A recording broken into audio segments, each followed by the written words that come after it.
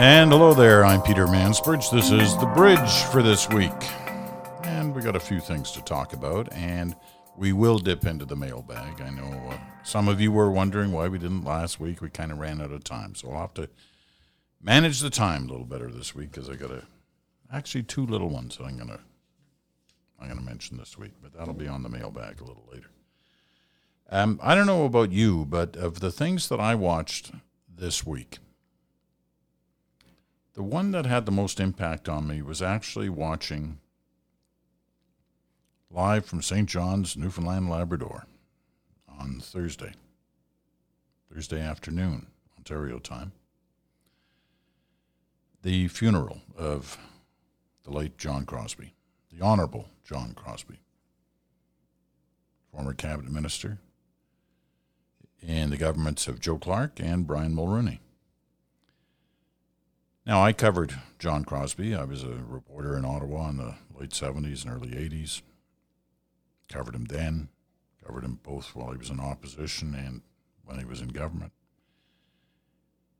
And then when I moved to Toronto and started anchoring, I covered him and talked with him and interviewed him a number of times.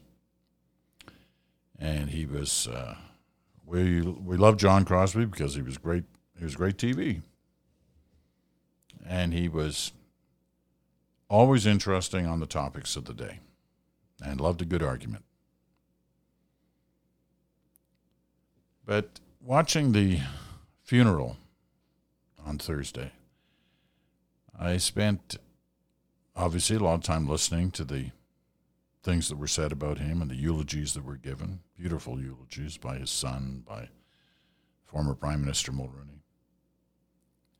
But I was watching the crowd, looking at the crowd, because in so many ways it was, well, not the end of an era, but you could see the passing of time happening.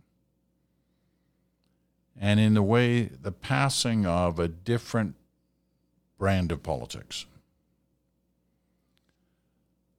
You know, the thing we used to say back in the 70s and 80s was they really went at it, hammer and tong, during question period, during debates in the House of Commons. The Liberals versus the Conservatives or the NDP. Social credit at one time. There was a lot of it. A lot of back and forth. But you know, when the bell went to end, well, there is no bell that ends question period, but when question period ended, and they were in regular sessions of the House of Commons, and MPs broke out of the chamber, there was a different atmosphere. And it wasn't uncommon to see members from different parties going out together, either for a drink or for dinner or whatever. Now, you know, as I said, I watched a lot of good back and forths on the floor of the House. John Crosby was in many of them. Pierre Trudeau used to get into it with John Diefenbaker, of all people. They used to have great fights, and they'd usually end it by crossing the floor and shaking hands.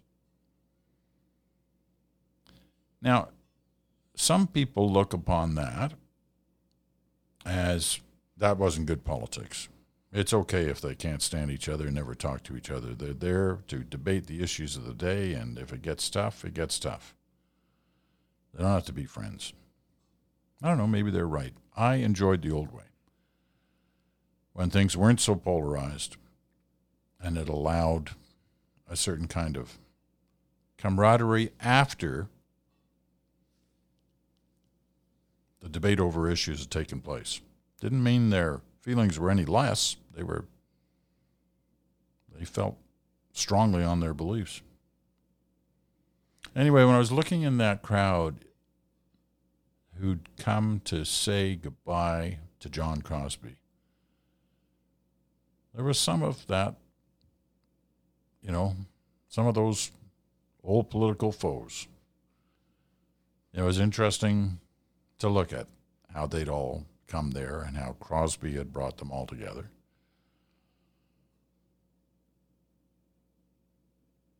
Crosby, who'd run for the leadership of the party in 1984. So his foes at the time were Joe Clark and Brian Mulroney. Joe Clark must have had mixed feelings at different times for John Crosby. John Crosby was his finance minister in 1979, introduced the 18-cent a gallon fuel tax that many people felt was the reason the budget was defeated and the reason they lost the election, barely 9 months after coming into office.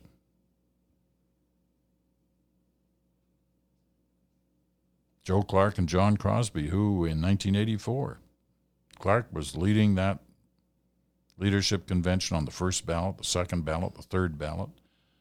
On, I think, the second ballot, there was a movement afoot to say, Joe, you can't win. You don't have enough votes to win. And as each person drops off, they're going to Mulroney, and you're going to lose to Mulroney.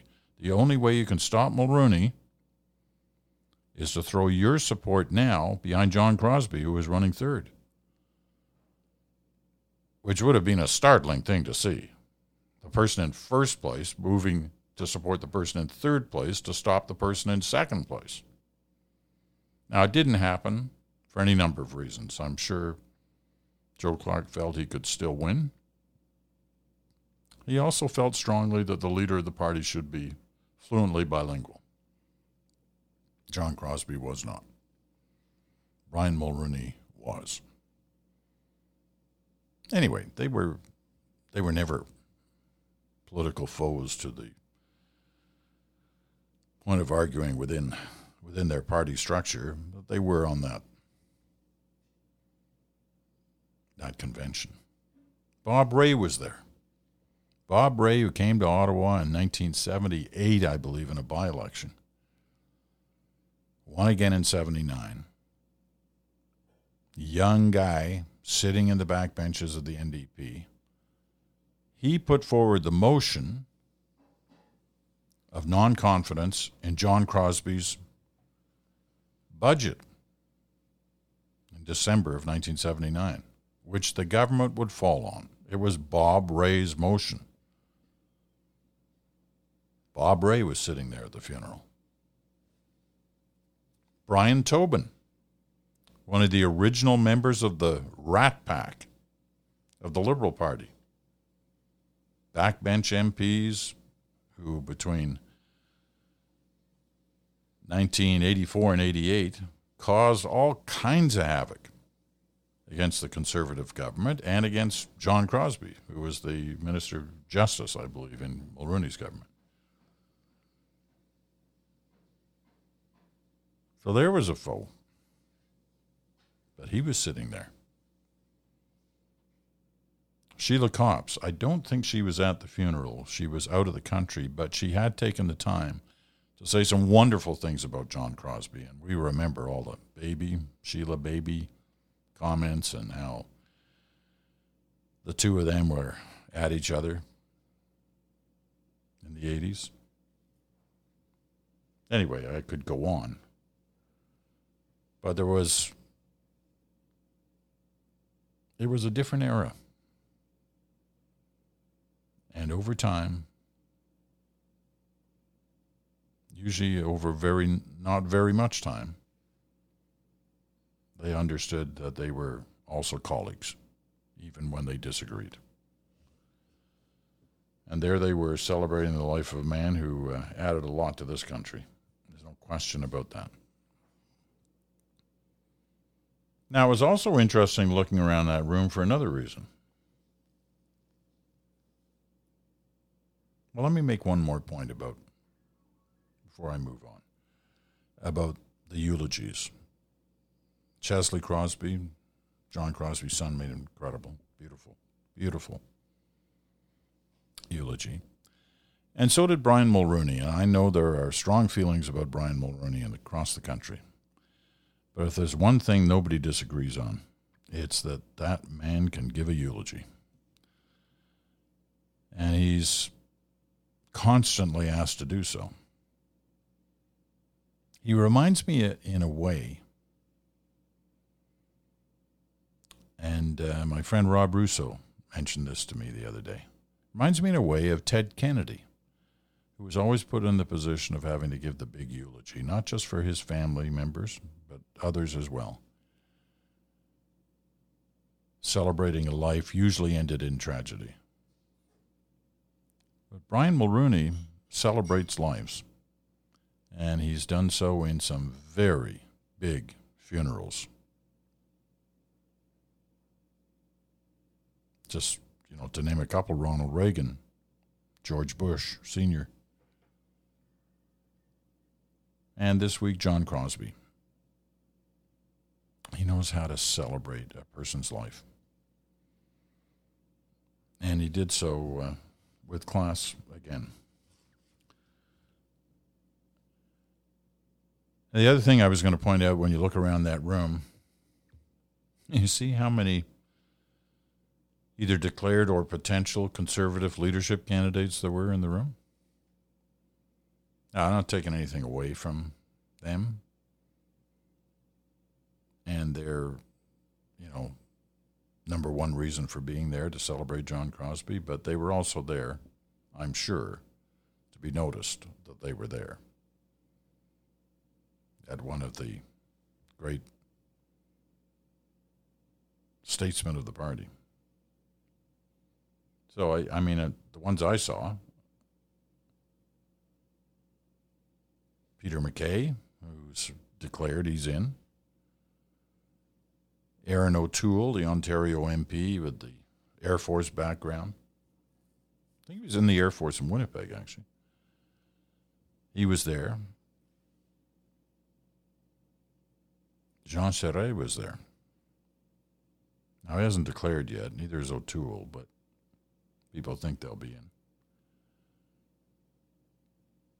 Charest is an interesting one. What's he going to do?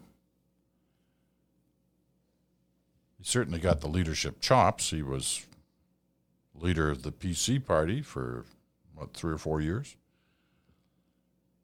Then he became leader of the Liberal Party of Quebec. Now, people say, he's a Liberal.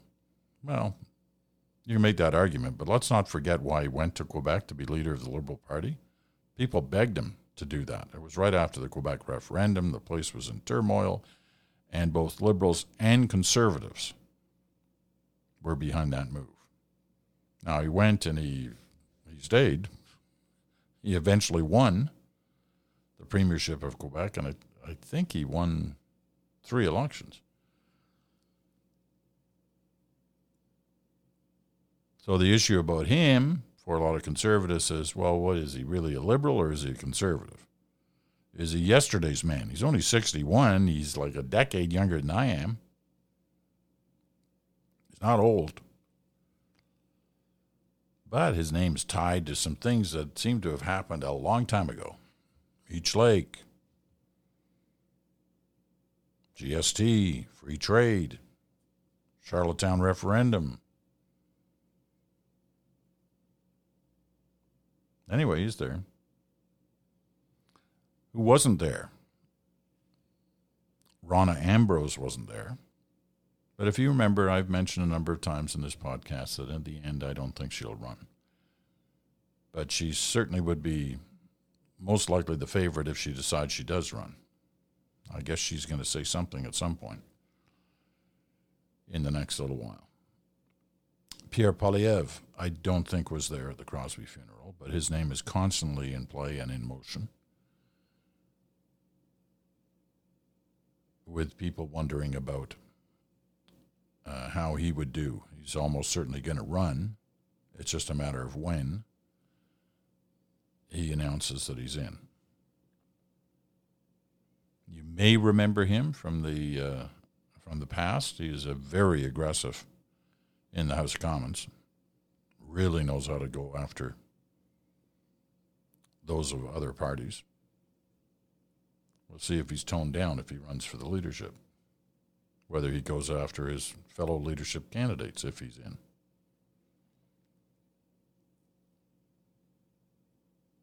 So, it was interesting. Looking around, you're seeing the faces of the past, some of the dynamics of the past, and you see the potential players for the future. And in the middle of all that, Justin Trudeau, who may well have just been through, so far, the best week or two of his prime ministership, of his whole time in Ottawa. Most people seem to agree, from different political stripes, that he's handled the whole situation around the shoot down of the plane in Tehran, carrying so many Canadians who lost their lives.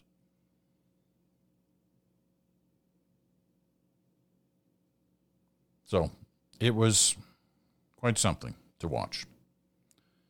And, it's sad that we had to lose John Crosby to see something like that. But I think John Crosby, remembering him, he probably would have been pretty happy that people not only got to hear about him, but they got a view of their country through its political leadership in both the past and the potential for the future.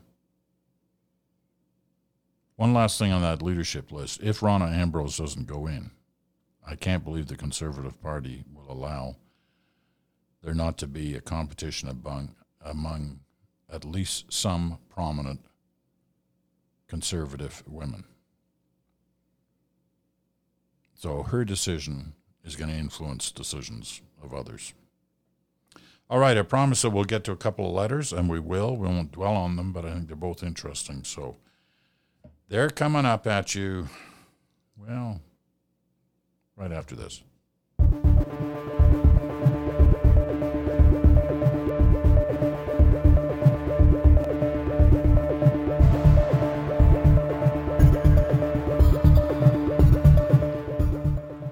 Okay, from the mailbag, and we're starting with Mary Claire Massacot.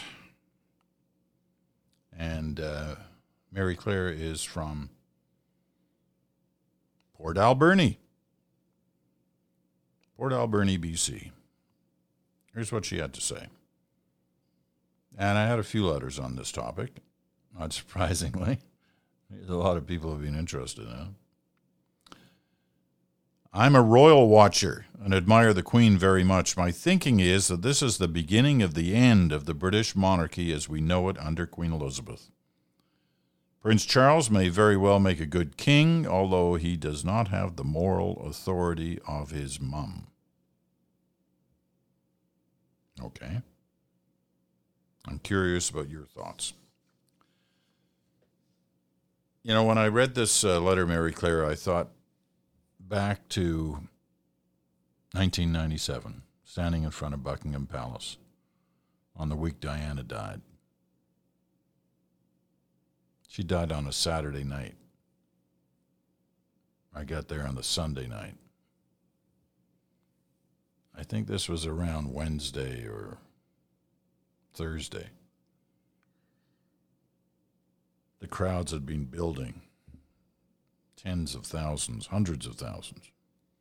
Flowers 10 feet deep outside Kensington Palace, where Diana had been living, and outside Buckingham Palace. And looking up on top of Buckingham Palace, the Royal Standard.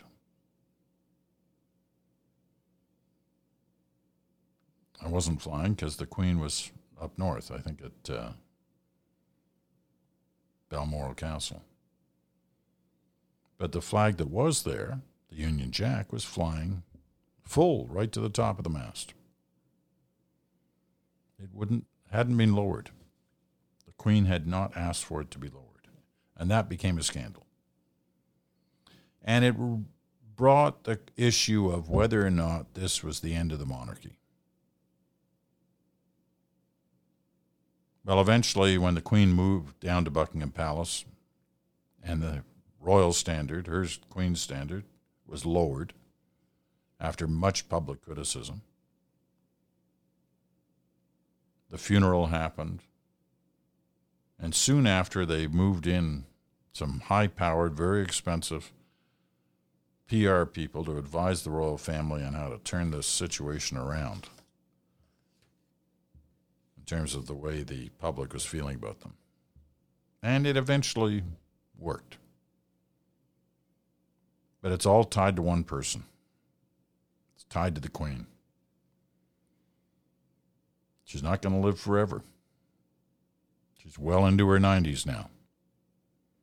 What happens when she goes? What happens when everyone starts talking, as they have been a little bit because of Harry and Meghan? What happens when they start talking about how much money all this is costing? Who should be paying for it? What do they really do anyway? It'll start off a whole new round of this issue. And a whole new round about the UK. If Brexit happens, and it certainly seems that way, and if Scotland says we're out of here, and if Northern Ireland says we're out of here, well, you don't have a United Kingdom anymore. You don't even have a Union Jack anymore. You got to take those flags out of the composite that is the Union Jack. Things will start to shred around the edges. So, Mary Claire, I don't know what's going to happen. I do know that we've seen this movie before in terms of having this debate. But it may be more serious this time, and we may be just seeing the tip of the iceberg. Here's the other letter. It comes from Jessica Heron. And I don't need to make much comment on this. It stands on its own. Jessica was listening to the podcast the other day when I was talking about members of the Canadian Forces who were serving overseas and how we sometimes tend to forget them. And every once in a while something will happen where we remember them, as we did last week, when it was realized by most of Canada, hadn't realized it before, that we actually had people in that base that was fired upon by the Iranian missiles last week. Anyway, Jessica writes, both of my parents are Canadian Forces vets and are truly the two greatest people I have ever met. I may be a little biased, she says.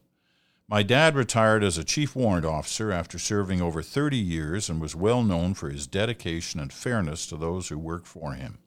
He served a few deployments in his career, in Honduras when my sister and I were just small kids, and more recently in Kuwait.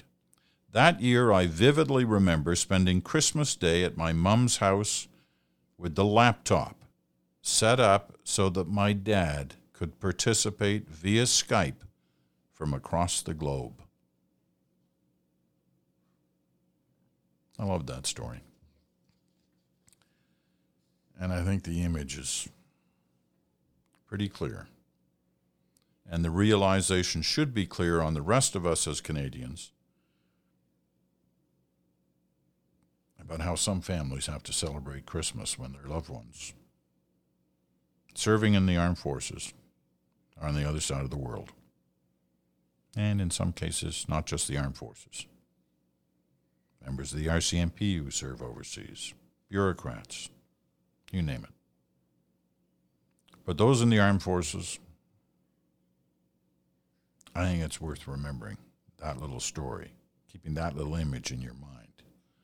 The next day you're with your family and you're all celebrating together, whatever it may be, a birthday, a holiday, whatever.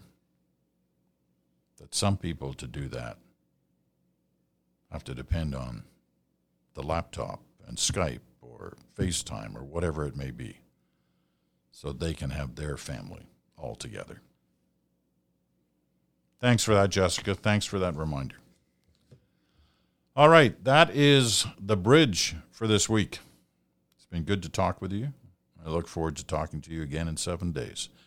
I'm Peter Mansbridge. For The Bridge, thanks for listening.